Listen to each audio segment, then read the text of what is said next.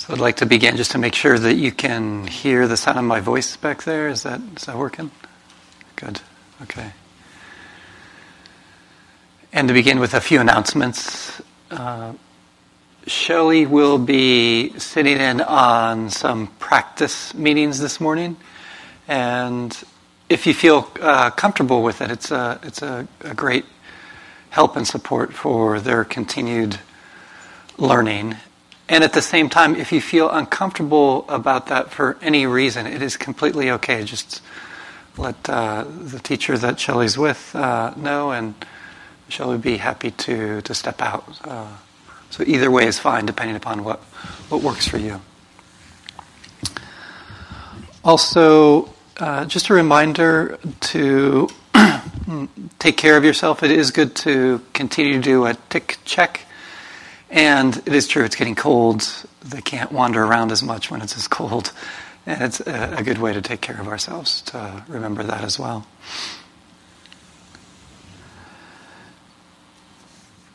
And then I'd like to just take time with one question and then go into the morning practice discussions for today. The question is, if I don't choose when mindfulness arises, then how can I rely on it to be there when I really need it in my normal life?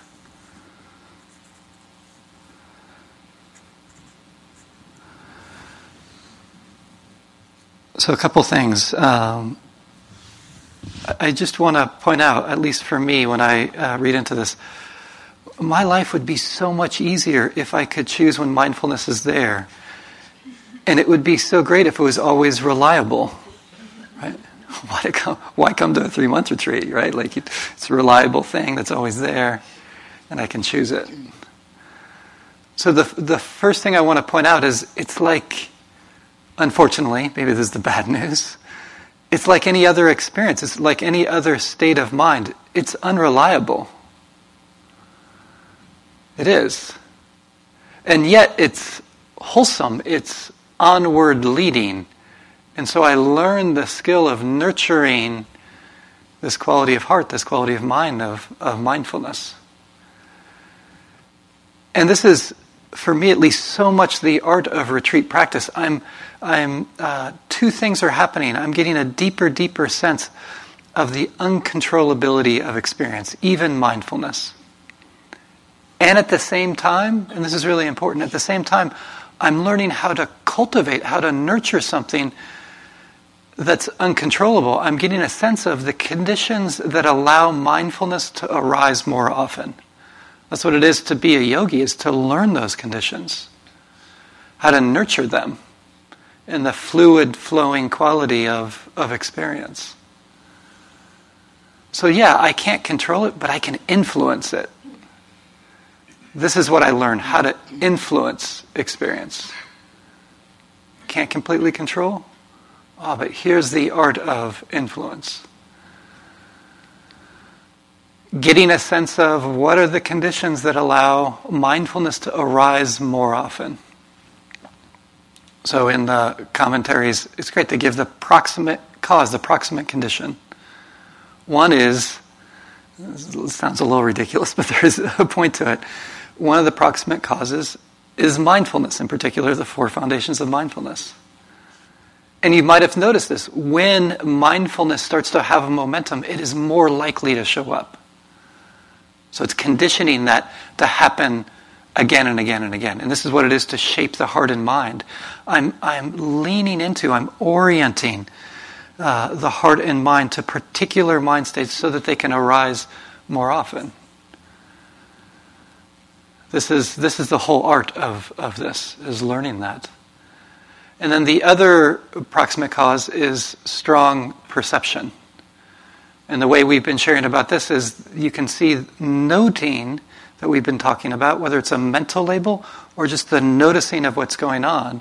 The perception of what's going on reinforces mindfulness. So a note is a kind of perception. Oh, this is thinking, hearing, planning, joy. And you might notice that it helps reinforce mindfulness arising. And then you might discover other conditions. When I can have a sense of ease, a sense of relaxation, mindfulness has more of a tendency to be there. When I'm super hooked, that has not been a good condition for mindfulness arising. But I can start to bring in these other conditions when that's arising so that I can be there. And the beautiful thing about this is I get to step out of, I'm doing this. It's just this activity of planting seeds and then noticing what comes from that. Oh, interesting. Yeah, mindfulness does grow a little bit. I can't control it, but I can influence it.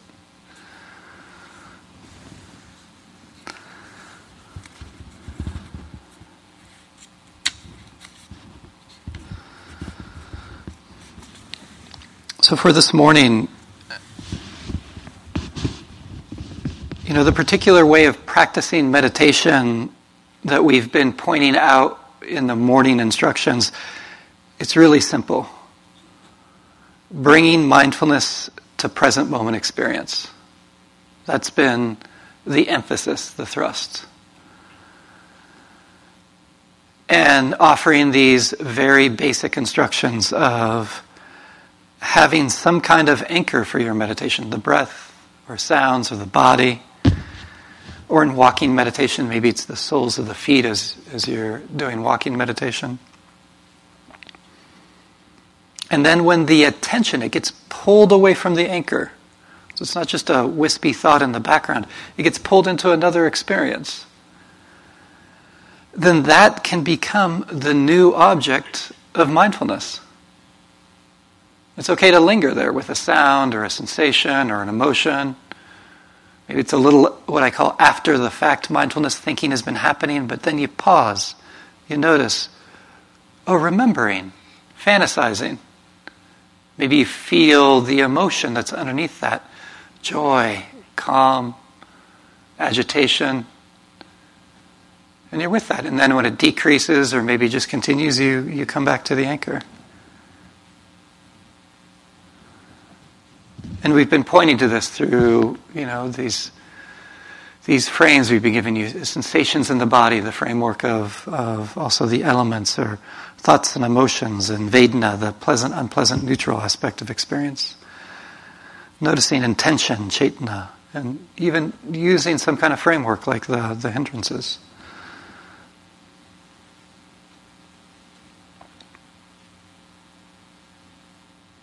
So I want to point out the important thing to all of this is how I'm paying attention. How am I paying attention?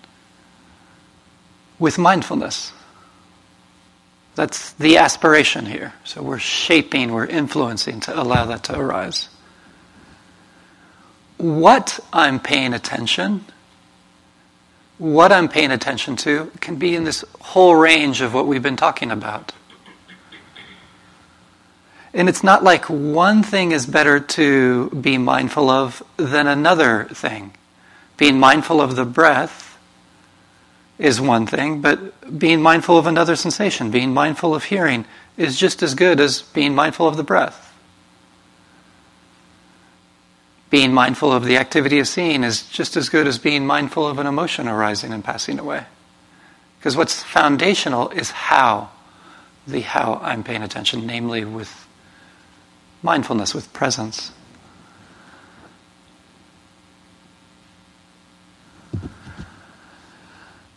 This morning, the practice instruction is simple. It's quite simple because we're just taking out one piece of the instructions, setting aside, which is setting aside needing to anchor.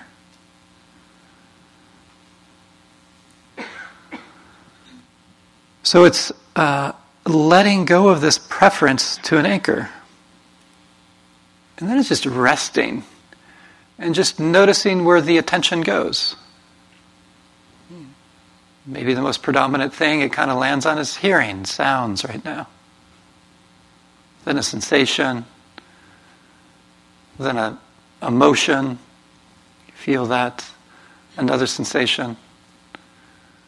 So there's no longer coming back to the anchor. And of course, maybe the attention lingers or directs itself to the anchor. Maybe all of a sudden the breath is, if that's your anchor, it kind of comes back to that and lingers there.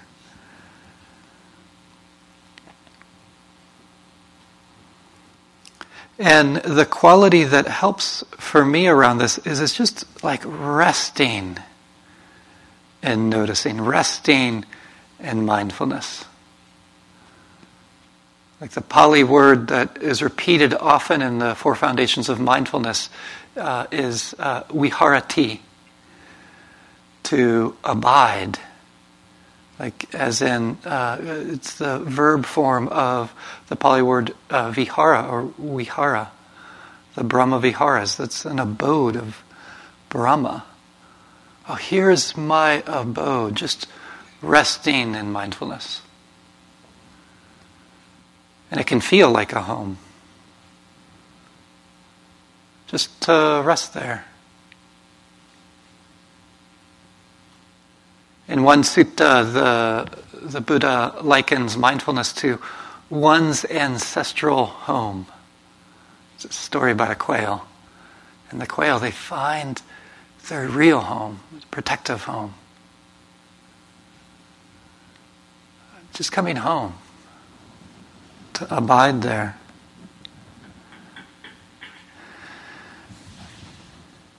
And it can be helpful to begin, what we'll do when I take you through this meditation, is just to begin with the activity of hearing.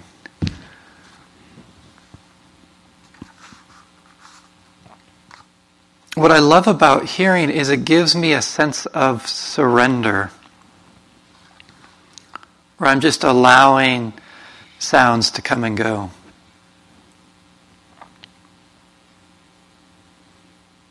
And when there's some stability to the mind, you might notice, oh, there's something so easeful about this. I don't have to do anything.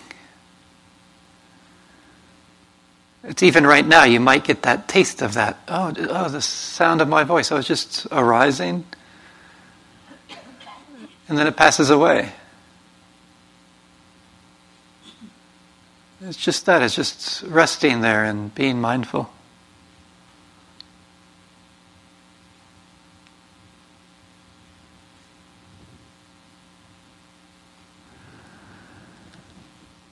A nuance to choiceless attention, just following the attention wherever it goes, is at times, I want to say at times, it can be helpful just to linger, even for a few seconds, to whatever the new, quote-unquote, object of your meditation is. Lingering with hearing for a while, and then it gets pulled into a sensation, let's say. And then I just allow, it's like allowing myself to just linger with that experience a little bit, to really take it in. And then it gets pulled to something else, and then lingering a little bit.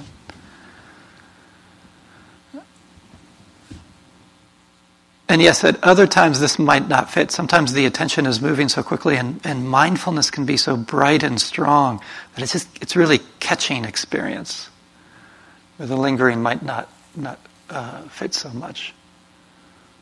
So to be flexible around this.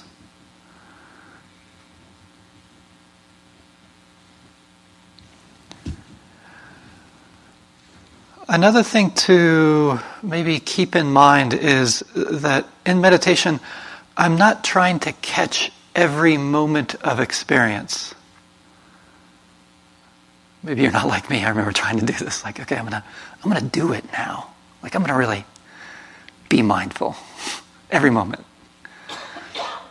And what I notice comes with that is just tightness of the mind. I don't need to try to catch every moment. I'm just noticing where attention goes to, and then resting there, noticing whatever the mind notices. And trusting that. It's really trusting mindfulness will do its work. It will bring wisdom. You can trust that. It can allow for more ease when I'm not trying to catch every single moment. And yes, a kind of inclining towards continuity of practice and frequency of mindfulness is good, but in an easeful way.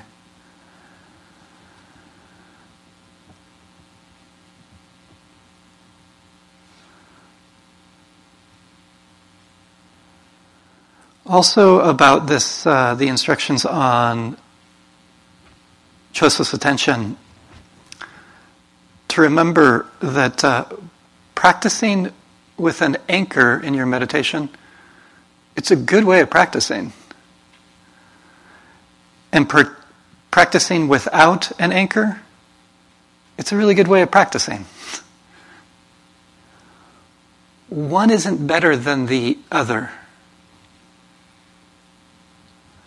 Because sometimes what gets entangled with this is sometimes there are these notions that really good meditators practice choiceless attention. Or it could be opposite. Really good meditators practice with an anchor. Actually, really good meditators practice in a way that's appropriate for the context that's arising.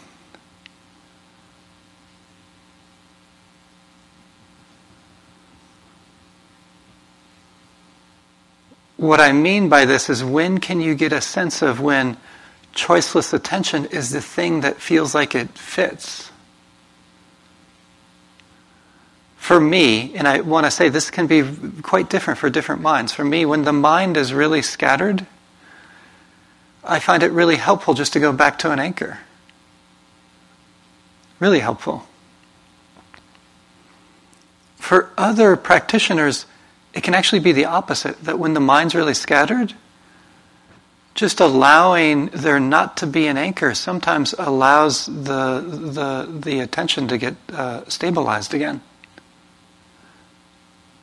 What is it for you? What do you discover?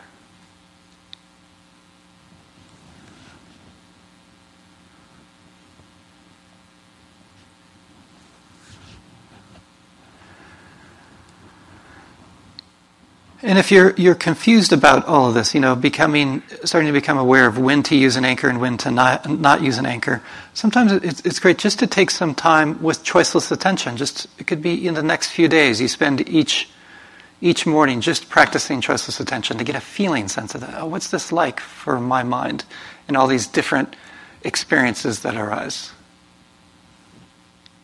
And that's going to help clarify when it feels appropriate to explore that. And also, I find it helpful if you find yourself confused about what to choose, if the confusion arises, just to have a deal with yourself that whenever there's confusion, just go back to an anchor. So there's not a lot of time of like, should I do this way of practicing or that way of practicing? To keep it simple in terms of that.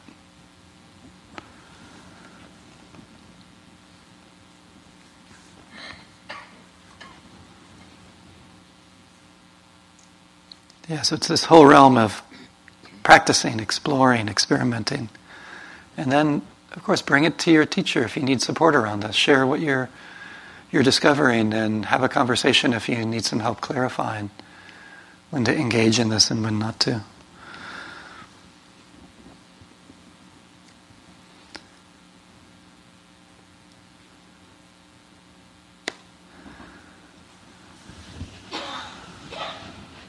So if you haven't already, I invite you to allow your attention to come inward.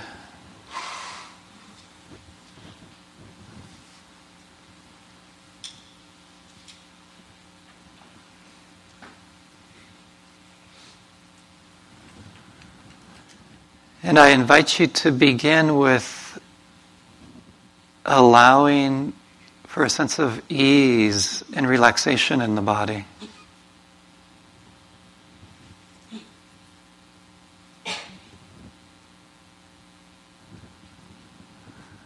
Maybe that's loosening the jaw or dropping the shoulders.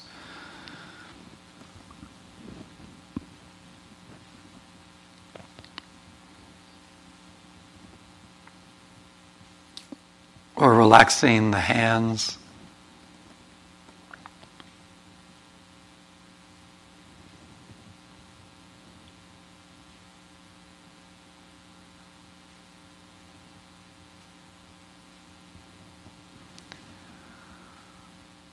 Or maybe allowing the pelvic floor to settle downward,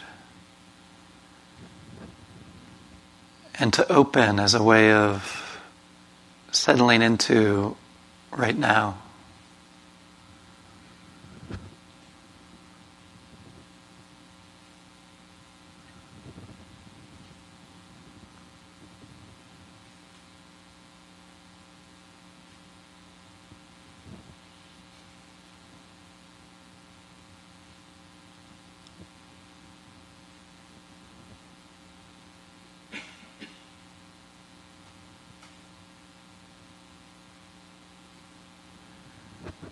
And you might want to begin with the activity of hearing, just for a short while.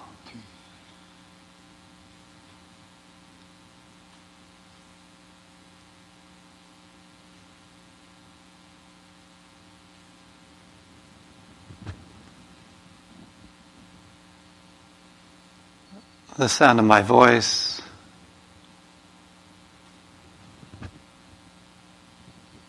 the sound of the heater,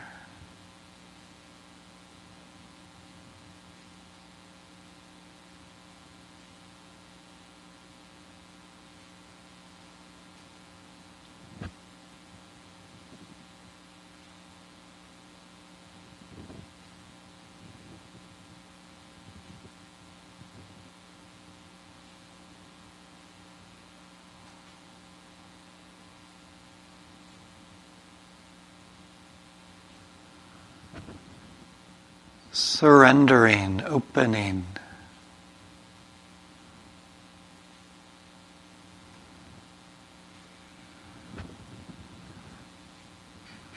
Resting in that home of simply being mindful.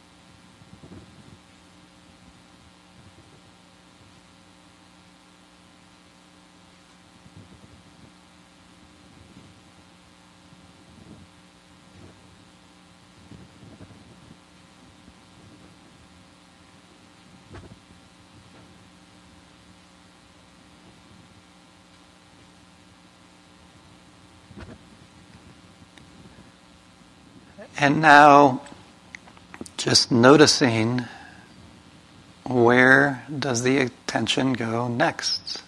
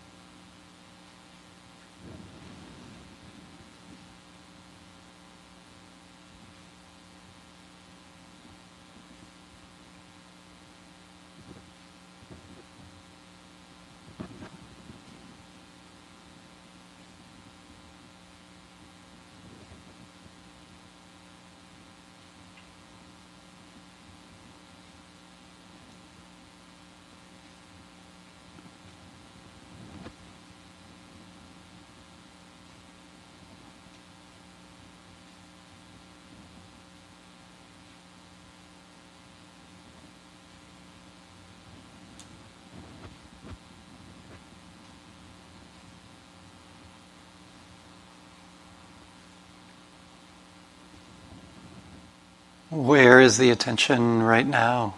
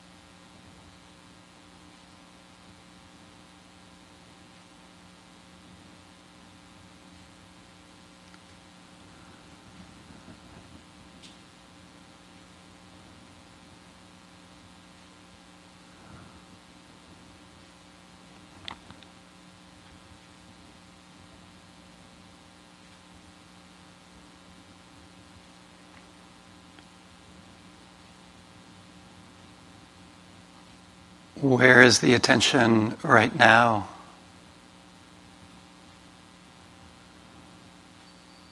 If the mind was lost in thought, there might be just a little bit of after-the-fact mindfulness. Or planning was happening. Oh, there's a little sense of worry. Maybe lingering with the felt sense of that. And then just notice where the attention goes after that.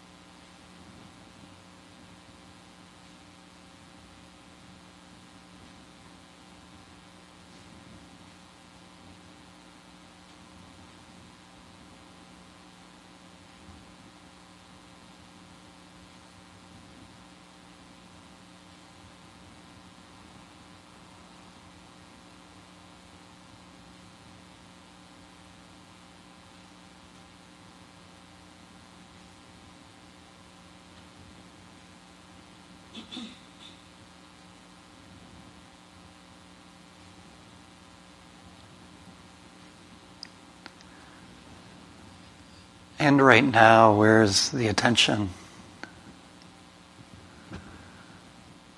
And you might want to be sensitive to how is the mind relating to whatever the attention is upon.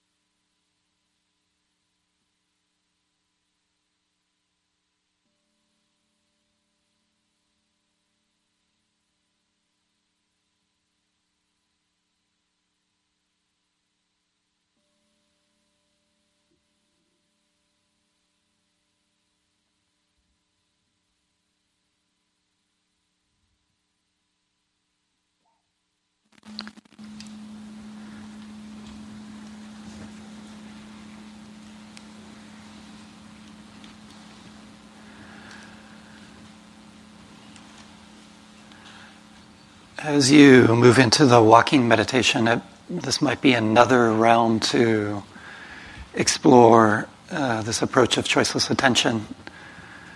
For me, I do find when I'm doing really slow walking meditation, there's such an associative link in my mind of having the anchor being the soles of the feet that I just stick with that if I'm doing really slow walking meditation.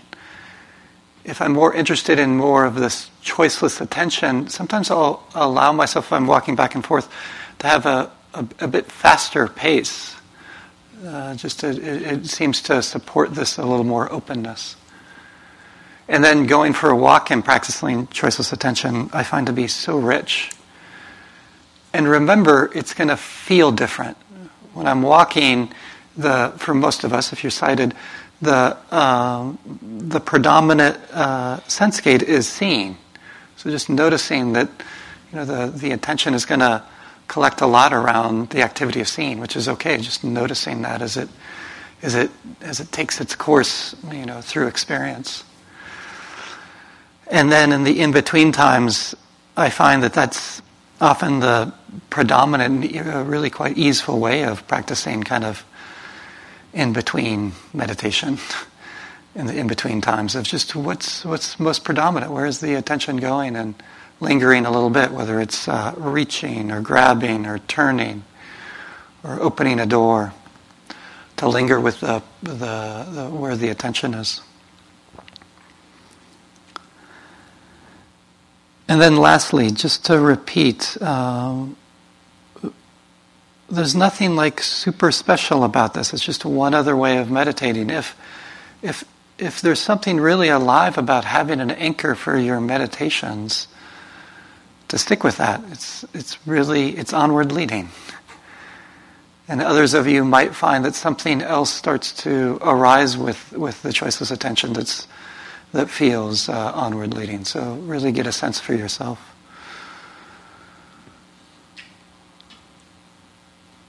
Okay, thank you. Thank you for your attention.